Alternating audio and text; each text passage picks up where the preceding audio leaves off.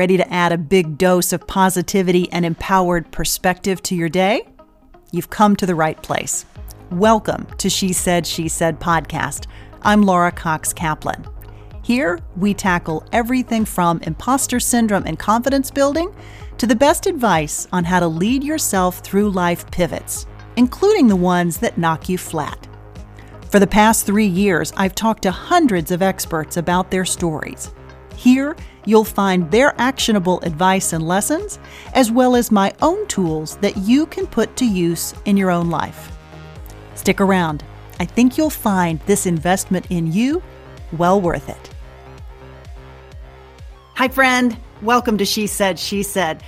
Today, we're going to be talking about one of the greatest American success stories. It's the success story of Madam C.J. Walker. Now, she was the first Black woman millionaire in America, a washerwoman who literally rose to become an international entrepreneur. She also happened to be the first in her family to have been born free after Emancipation Proclamation. It is an incredible, incredible story. Madam Walker made her fortune by creating a product that she and others needed, but the product actually became the conduit for something that was much more significant and transformational for many women of her generation, and that particularly applies to women of color. There are so many things to love about this story. It's a story of grit and determination and paying it forward and tremendous sacrifice. Today, I'm sitting down with Madam Walker's great-great-granddaughter, the amazing A'Lelia Bundles. A'Lelia is joining us as part of our Women's History Month series. Today's conversation isn't just about Madam Walker's story, but it's also about A'Lelia's story and her dedication to historic accuracy and why that matters. We're going to talk about the recent Netflix series entitled Self-Made, which is loosely based on Madam Walker's life, and also A'Lelia's book about Madam Walker, which is entitled On Her Own, The Life and Times of Madam C.J. Walker. The book is fantastic, and I highly, highly recommend it. We'll get A'Lelia's thoughts on the Netflix fictionalized version of her heritage, how she responded to that, and the most important lessons that we can take from Madam Walker's story. One of the most enduring lessons that I take away from her story and that I think is so significant as we celebrate Women's History Month is this idea of the power of women helping women. A'Lelia, welcome to She Said. Delighted to be here. I am absolutely delighted to have you. I'd be delighted to have you under any circumstances, but I'm especially delighted to have you this month during Women's History Month to talk about your amazing family history. Before we get into that, you are incredibly accomplished in your own right. So I would love for you to start off by telling us just a little bit about yourself. So I was born in Chicago, but I grew up in Indianapolis, which is where both of my parents were from. Had a really wonderful childhood with lots of opportunities and discovered that I loved writing at a very early age. And that then sent me on a path to a career that led to the school newspapers and then working at NBC and ABC, and now having written 4 books and then just a lot of other wonderful doors that opened up for me.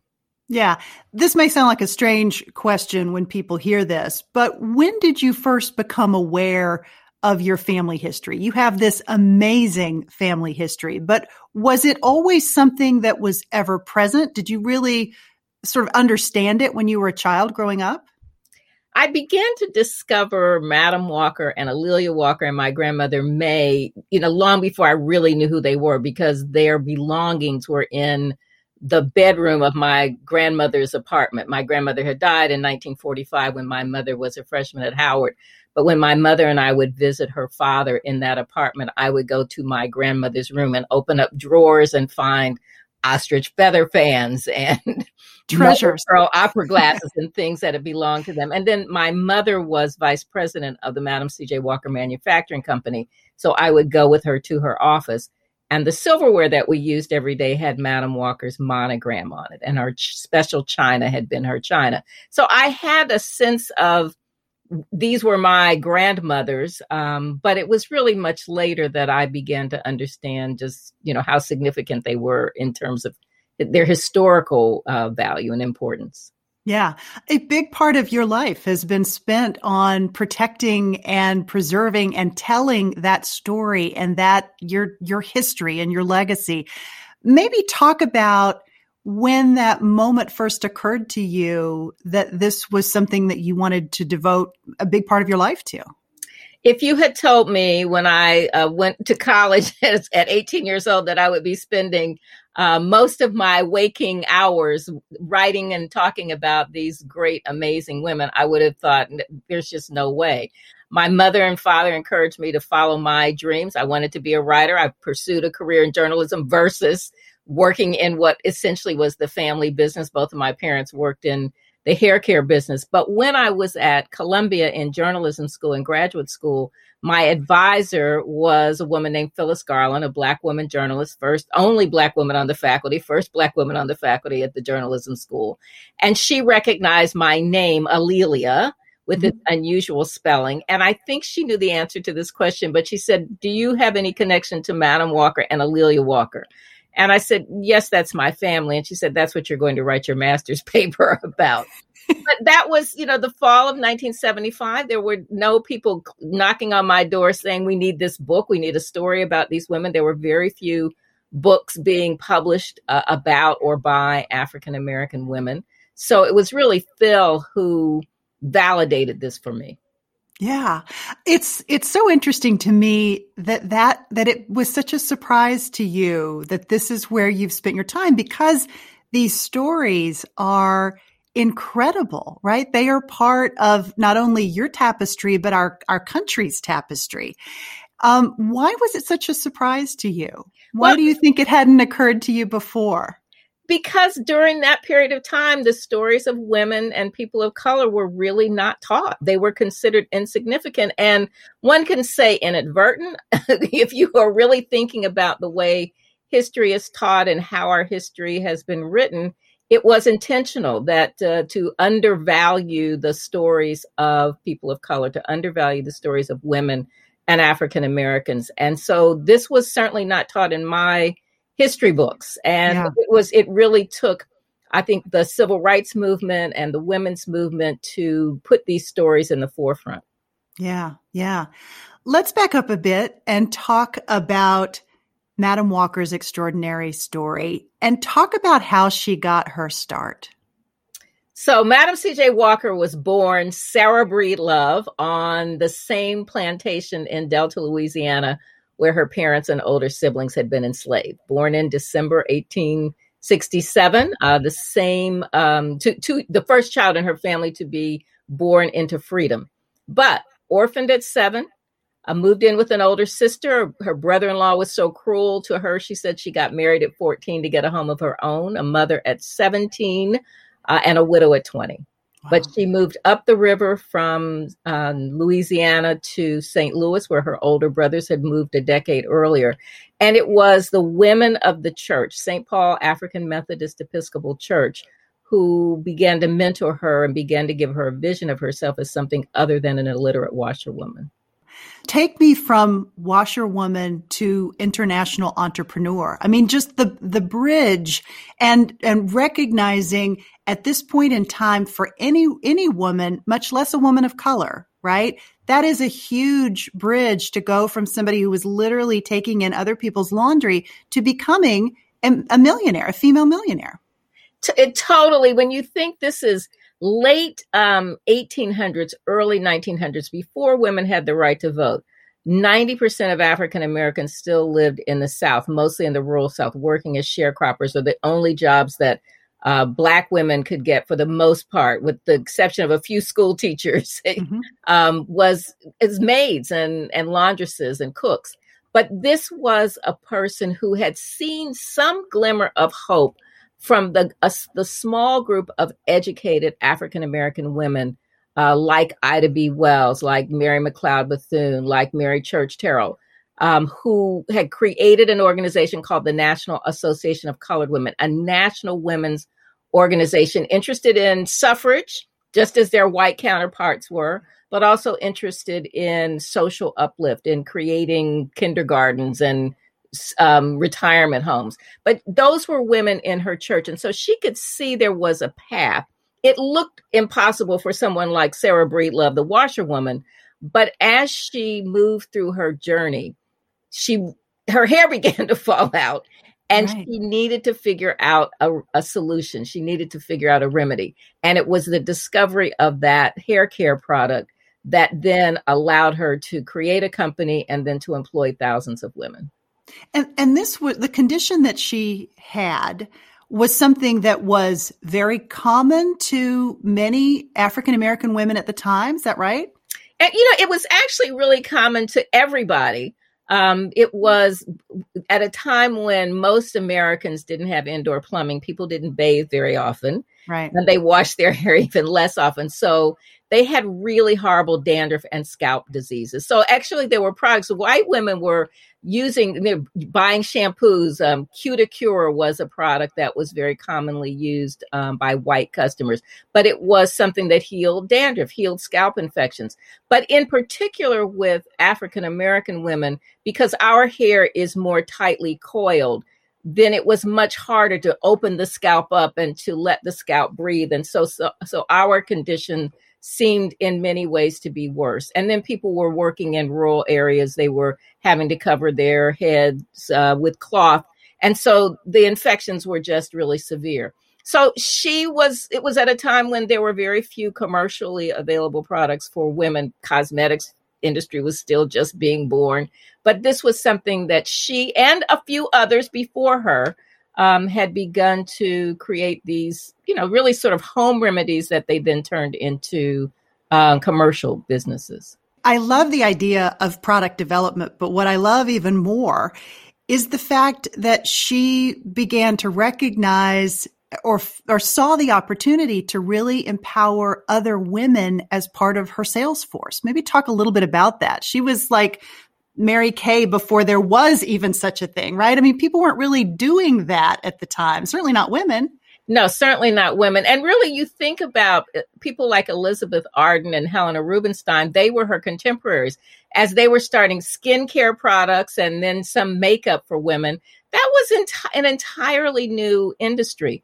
And this idea of women being in business and creating a product that was focused on women, you were just supposed to do that at home. You were supposed to take care of your needs within your family, but to be able to create something that was commercially available was quite unusual. And I think that because she had been mentored and in some ways empowered by those women of the church, once she started selling her products and once she started recruiting agents, she saw that, yes, those women, the customers and the sales agents needed a remedy for the scalp infection, but what they really needed was education and economic independence. And so this then became, in the same way that Mary Kay helped women have their own income, Madam Walker was doing the same thing. Yeah, it's amazing. It's such an amazing story.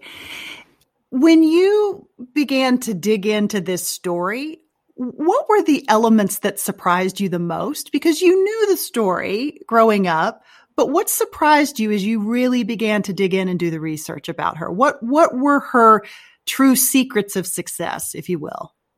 You're right. I knew the story, but in some ways, I kind of knew the story that most people who had heard of Madam Walker knew.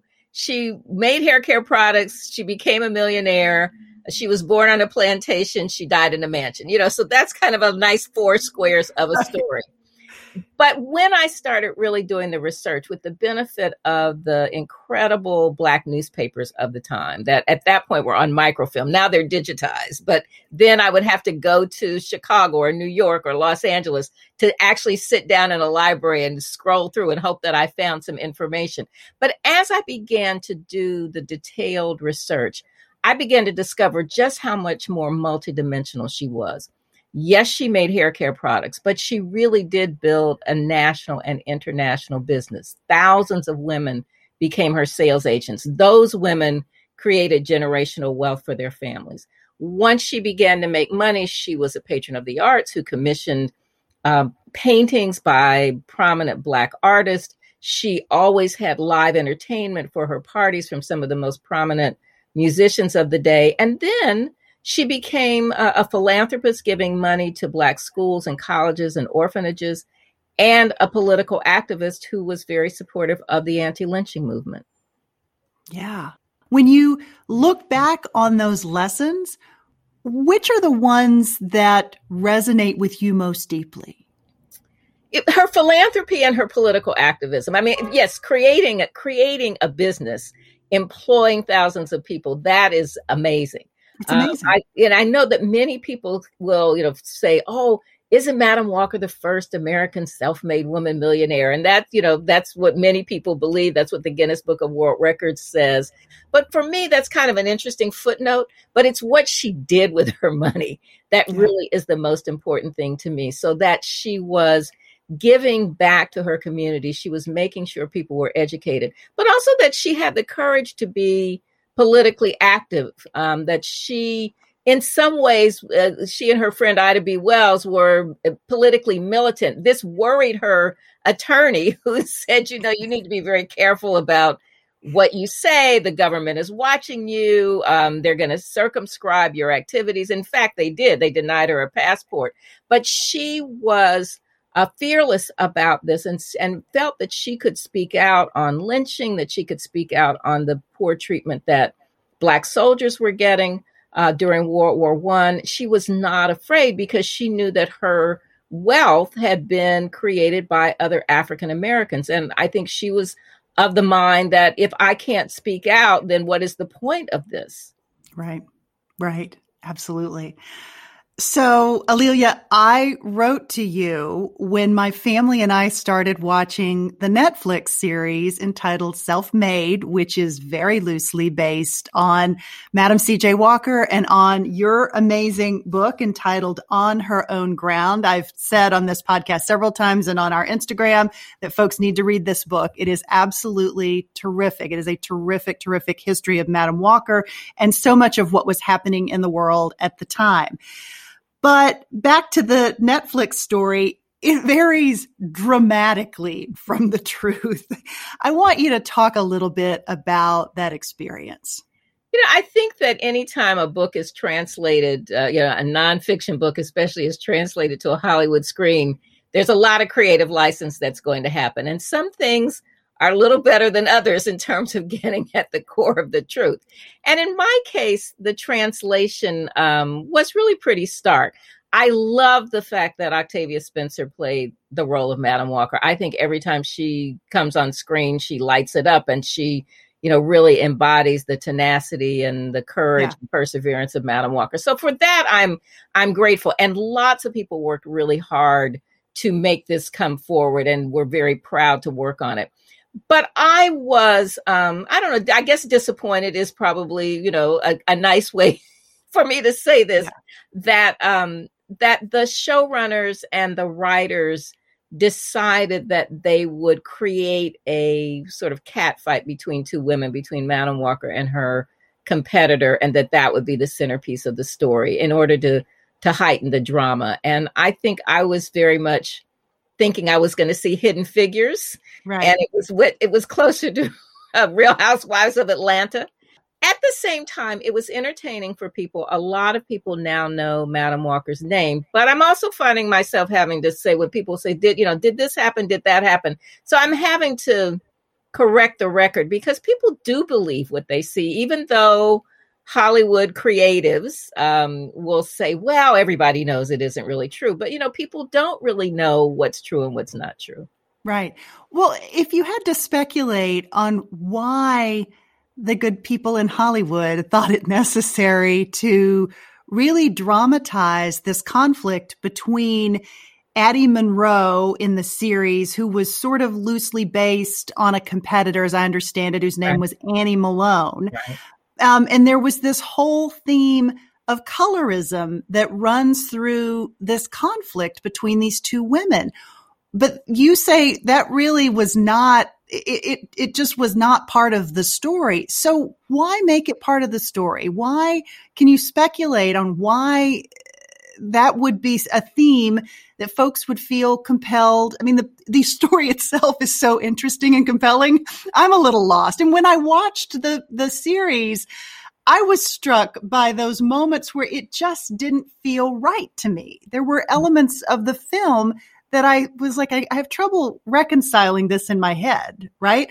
Why do you think they did that? Well, I think the writer, Nicole Jefferson, thought that this was a way to tell a story. I mean, she doesn't have a lot of Hollywood credits. And I think maybe she thought if you honed in on two women competing with each other, fighting with each other, that's kind of a cliched way to go at a story. And maybe she thought that would appeal to, I think she was trying very much to appeal to what she thought was a younger audience. And I think, clearly colorism is an issue, not just, in America and in the Black community. We've seen it recently with the interview with Meghan Markle and Prince Harry, that, skin color, right, it has an impact on people's lives. So it's not that it's not something that's an important issue to grapple with, but it really didn't exist between the two women. And so what it did was to add an element when in fact these women were both really successful businesswomen, really great philanthropists who had similar products that were similar to other products that other people had, but they were the two queens of beauty. Right. And their conflict was over how they did their business, not about color. And so I think that would have been quite interesting all on its own. But I agree. Not the centerpiece of the story. I mean, it really did stay the main relationship and the main conflict. And there's so many other things that could have been developed. Yeah, yeah. You took some heat for the fact that you decided to let people who watched the miniseries make up their own minds, as opposed to really talking much more forcefully about the fact that you were very disappointed, heartbroken, really. I mean, you've spent all of this incredible time and all of these years working on this story. That's a heartbreaking thing to happen. Maybe talk about why you made that decision. So I knew that when I was being left out of the conversation. So when the script was being written, I was supposed to be included. I only agreed to the deal because I thought I was going to be included. And my previous options, I had been very much a part of it. But when this particular writer became attached to the process, we had a conversation, and she said she was going to focus on these two women and the fight between the two women.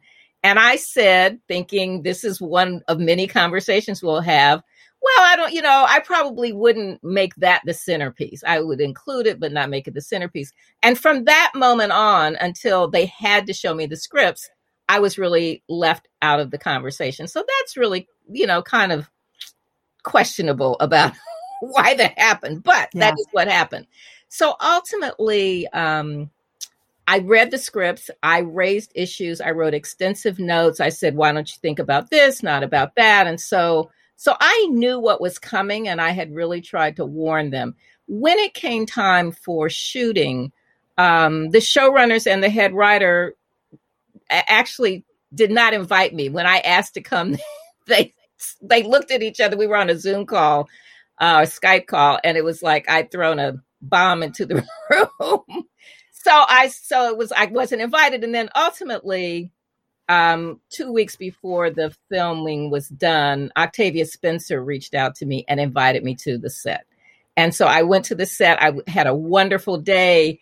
Demaine Davis was directing. Octavia Spencer and Blair Underwood and Kevin Carroll were incredible in the scenes they were in. The people behind the scenes, the costume people, the makeup people, the hair people were all really wonderful. I had a great day on the set. So I could see how hard people had worked on this. Right. And how proud they were. And I didn't want to rain on their parade before this aired.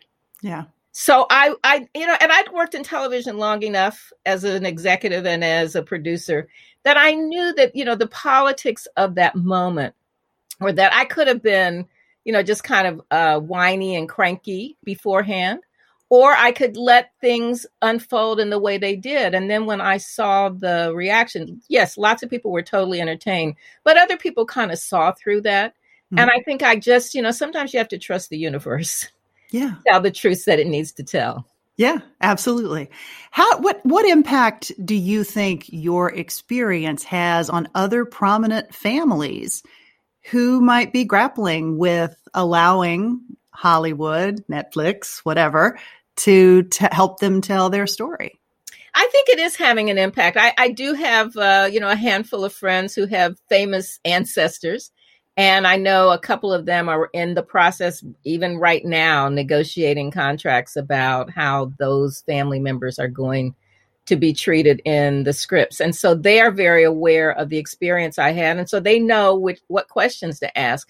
And then there are other people, there are other producers, other directors, other writers who have a much keener consciousness. This most recent series story about Fred Hampton. Fred Hampton's family was very involved. I heard the producer and the Warner Brothers executive on a Clubhouse call the other night talking about their experience. And, they talked about making sure that the family was included. Now, they said there were moments when they wanted to do one thing and the family was uncomfortable with it. And they sort of figured out, sometimes we're going to agree to disagree. That's fine. Right. You do, if a person is really talented in what they do in Hollywood, sometimes their ideas about how you tell the story and how you get to the emotion is going to be better than somebody who is only sort of there on the periphery. So I trust that process too.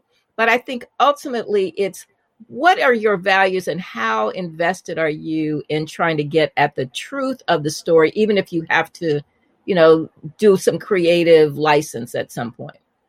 Is there anything you would do differently if you had to do it over again in terms of how you would negotiate those contracts? I mean, I'm not sure how much leverage you have in a situation like that, but are there things that you would do differently? And are you advising maybe other families to make sure that they're recognizing the experience that you had? All of these things are learning experiences. I've had a couple of previous times when I had contracts and, it was like, I learned a lot of lessons and paid a lot of money to a lawyer for those lessons. And I had learned those lessons, but these were some other lessons that I had to learn. I think this is true. No matter what you do in life, there are, things you said, wish I'd done that differently. Yeah. But certainly at that point, there had been about a decade where there were so few movies being produced with African-American characters. Hollywood's conventional wisdom was, these projects don't sell overseas. We're not interested. And then there was the April Rain hashtag Oscars So White and the success of 12 Years a Slave and The Butler. So now people were calling me again. And I talked with 3 or 4 different studios. And I went with the producer who seemed to value my book, really loved my book and wanted me involved. But then it got to the point once my contract was negotiated, but once Warner Brothers and Netflix became involved, I lost control because somebody else was calling the shots. So, yeah, I mean, I expect to do other projects and, I know that I will say that I want to meet the writers. I want to look at the writers. I'm working on something now where I am but where people have said to me, we promise you will not have that same experience. So I think by speaking up, I could have said nothing and just kind of gone along with the program. And I think that is sort of what some people wish that I had done and sort of, just say thank you and just be glad that it got done. And that's the end of it. And you just have to deal with it in the same way that the royal family told Meghan Markle that she needed to just go with the program. But I'm at the stage in life where I don't just go with the program that, I feel it's important to speak your truth and not just to speak your truth about an ego thing, but to do it because it's really important to me that these stories be told and that they be told well. And it's important to me because I know the young girls who are doing their reports on Madam Walker and who wanted to watch this program with their mothers. And then when their mothers saw it, they're like, not really something that we can let you see. And so that was heartbreaking to me. And so I know that my goal is to tell a good story, to tell an inspiring story and a truthful story. Right, right. One of the things that strikes me that I love about your story, A'Lelia, is and the writing that you've done about what happened with the Netflix folks and your reaction to it and how heartbroken you were, but how you reacted to it in a very thoughtful, dispassionate, direct way, not to be hurtful, but to be accurate. And the reasons why you felt that historic integrity was so important. And we talked about this when you and I talked via email, before we met. And then you sent me a couple of articles, which I will include in the show notes for this episode. But when you think about that, and recognizing that there's so much emotion involved when you have a disappointment and a setback like that, where did that agility to really pivot, really process this, to really think about that and not just react? Talk about where that came from for you. How did you learn to do that? I mean, this may sound like a strange question, but I think it's so important because so much of the time it can be so easy to get so caught up in the emotion of something that means so much to you that you inevitably make a decision or react in a way that can be counterproductive. Tell us about sort of how you learned to do that, where that strength and agility comes from for you. Listen, that is a great question because I will tell you that it's not that I don't think bad words. I'm glad to hear it. That makes you human. Oh yes, in the privacy of my own home, there are thoughts that I have. But I think that I truly have learned through the years that, if you say the first thing that comes to your mind, that you are going to shut down a conversation. And you have to be intentional about your goals and, what your tone is. When I was going through this, I knew it had been a challenging year for me anyway, because in 2019, my father and both of my brothers died within 12 weeks of each other. So while I was reading these scripts, I was with my brother who had stage 4 lung cancer. My dad had been diagnosed with Lewy body dementia. So there was a lot. There's a lot going on in my life. And I do yoga and I meditate and I find ways to, calm myself down. So by the time within the few weeks before the Netflix series was getting ready to air, I happened to run into a friend of mine who is a coach, a sort of a life coach. And I was talking to her and she said, let's do a couple of sessions. So people appear when you need them to appear. Right. And we did. We had a few sessions and she said, here's, if this is how this comes at you, think about this. Think about your tone. What is it that you want other people to take away from this? What is your goal? And that was extremely helpful to me. Mm-hmm. Because you were planning for that possibility in advance. Right. Yeah. Yeah. That's such good advice. It's such good advice. And you see train wrecks. Oftentimes, yes, you do. Train wreck. And I learn so much every day from people. I've been gone from my corporate life for a decade and a half. And I really enjoyed it. I enjoy being a producer, being in the mix of news. I'm really glad I'm not doing that right now because this is a really insane time to be working in a newsroom. But I was really fortunate to have, both some really bad bosses from whom I learned some great lessons and some really good bosses, people who mentored me, who encouraged me, who gave me opportunities. And along the way, I think I learned how to handle stress and, difficult situations. I would also say working in the news and being in an editing room when you have 6 seconds to air and you can't fall apart was probably also really good training. Really good training. Another element of this story that I know you are really in the throes of working on right now relates to your great grandmother, for whom you are named A'Lelia Walker, Madam C.J. Walker's daughter.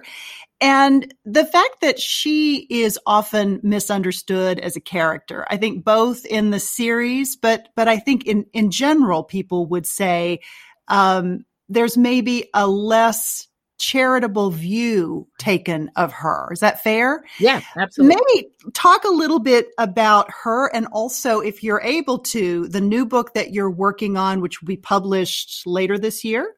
Probably early 2022, because I'm behind. It's hard. It's very hard work. But if you can, talk a little bit about her story and the book that you're working on now. Sure. So just for a little perspective, when I started writing about Madam Walker and doing the research, basically what people knew about her was incorrect. I mean, she had a hair care company, she became a millionaire, and people said, and she invented the hot comb. So, but that wasn't true. That part wasn't true. So I had to untangle that. And so it's taken me, 4 decades of most people don't say that anymore. But I knew going into that there was a lot that I had to undo. There were myths about her. And I feel the same way about A'Lelia Walker. Her story is a very different story, that she's been kind of pigeonholed as Madam Walker made the money, A'Lelia Walker had parties and spent all the money, the end. Right. And of course, no one is that pathetic. But she is complicated, and that's what makes her so interesting to me. She was very involved in the early days of building the business with her mother. It was her idea to move to Harlem. That, I think, is part of the reason that they're still remembered, is that decision to be in New York put them in center stage of what was going on in Black America. But she also was the child of a self-made person. We can look at any number of really famous, wealthy families now and see how hard it is for that next generation. But in the process of her trying to find her own identity, she really did become a patron of the arts with an amazing circle of friends. But even people who write about the Harlem Renaissance, she's usually a paragraph that's repeated over and over again with, she had parties, and that she really wasn't much of a patron of the arts. But my research, and it's an additional decade of research, shows just what an influence she was. Now, she was very different from her mother, so it's not going to be the same story. And there are parts of her that are not likable. So I'm including those too. But all in all, she was an original. I can't wait to read the story. It sounds absolutely fascinating. I know that philanthropy was such a big part of Madam Walker's story, and also A'Lelia's story. And she really thought of her first duty, as you write this in the book, as being focused on humanity. And she encouraged her sales agents to use their prosperity and influence to help others. I'm so struck by that, because I think she was so ahead of her time as it related to philanthropy. Definitely. Corporate responsibility. I mean, I think very much influenced by growing up in the AME Church, the African Methodist Episcopal Church, with the women who were in the Missionary Society, with the the club women who were involved in suffrage and who were involved in social outreach, that she had that as a template for how you live your life. And so it just became, if she had a penny, then she would put it in the collection plate. So as she became more prosperous, her gifts multiplied. But she really did see this, see philanthropy as something that was important as she moved along the way, whether it was Christmas baskets or Christmas turkeys to people in the neighborhood in Indianapolis, to this $1,000 gift that she gave to the YMCA. That $1,000 gift, shortly after she moved to Indianapolis, there was a big fundraising campaign for a Black YMCA. The YMCAs were segregated at that point. Mm-hmm. She was good friends with the publisher of the Indianapolis Freeman, a Black newspaper, who also happened to be the chairman of the board of the Black YMCA. So when there was this campaign to raise money, she gave $1,000. And as many times as I've told that story, and as significant as it is and all the dimensions that it represents, I don't know what that reason was, what made her stand up in that rally and say, I'm going to give $1,000. I don't know what was going through her mind, but once she did it, it really set her on a different trajectory because people wanted to know her story. And then maybe that's the power of a personal story. How had this woman who had been a washwoman now gotten to the point where she could give $1,000? Was it just this sense of giving back, of charity that she learned in the church? Did she also have this idea that she was a master at marketing and publicity, that this would get headlines, but for the good of the community? But that's something I have to meditate on that and see if I, I think this is what's so fun and satisfying for me about telling their stories, is that I continue to have revelations about them. And other people were, I have a good friend, Tyrone McKinley Freeman, who's a professor of philanthropy at the Lilly Family School of Philanthropy at Indiana University. He's just written a new book called Madam Walker's Gospel of Giving. Oh, really? And Tyrone takes, I met him when he was working on his dissertation a decade ago, and he has drilled down on Madam Walker as a philanthropist and as an educator. And he is a person who's, who grew up in the church. I think, at least his grandfather and a couple of other relatives are ministers. I think his father is a minister. So he has a lens that I couldn't bring to my writing. And he really looks at the history of philanthropy among African Americans, but he really, unpacks who Madam Walker was as a philanthropist within the context of that particular time of the early 1900s. Yeah, absolutely fascinating. So given what you just said about having these things revealed to you as you do more and more research and as you sit with it and as you meditate with it and you think about it, if you had an opportunity to sit down with Madam Walker and with A'Lelia Walker, what's the question you would ask each one of them? You've got to have things like that maybe it's that $1,000 question. You probably have loads of questions that you're like, wow, I wish she had written this down somewhere. What would be those two questions? What would you ask each one of them? For Madam Walker, I would really like to know about her childhood, sort of what that period was from 7 years old when her parents died through 20 when she made the decision after her husband died to move from Louisiana to St. Louis. I would just really love to know what the influences are. I can do the historical context and say, I know this was going on in Delta, Louisiana, and, try to speculate on that. But I would love to know what she thought about that period of her life and what the long-term influences were. With A'Lelia Walker, I would just love for her to tell me about who was at the parties. I was lucky to, during the early 80s, there were still a few people who had known Madam Walker who were still alive, and a larger number of people who had known A'Lelia Walker, and I was able to interview them.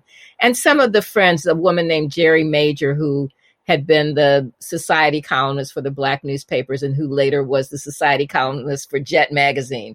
Wow. She had so many great stories to tell. And I interviewed a number, Alberta Hunter, the blues singer, I interviewed her, and a number of other people, but they were so excited to see me because it reminded them of their friend and the good times they'd had together. Yeah, that's amazing.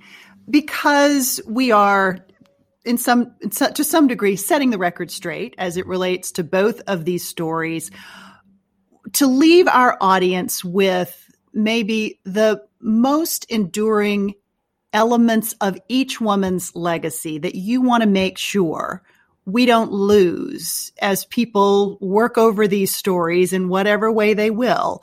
What are maybe the most enduring elements of both stories? For me, Madam Walker's story is a story of women empowering women.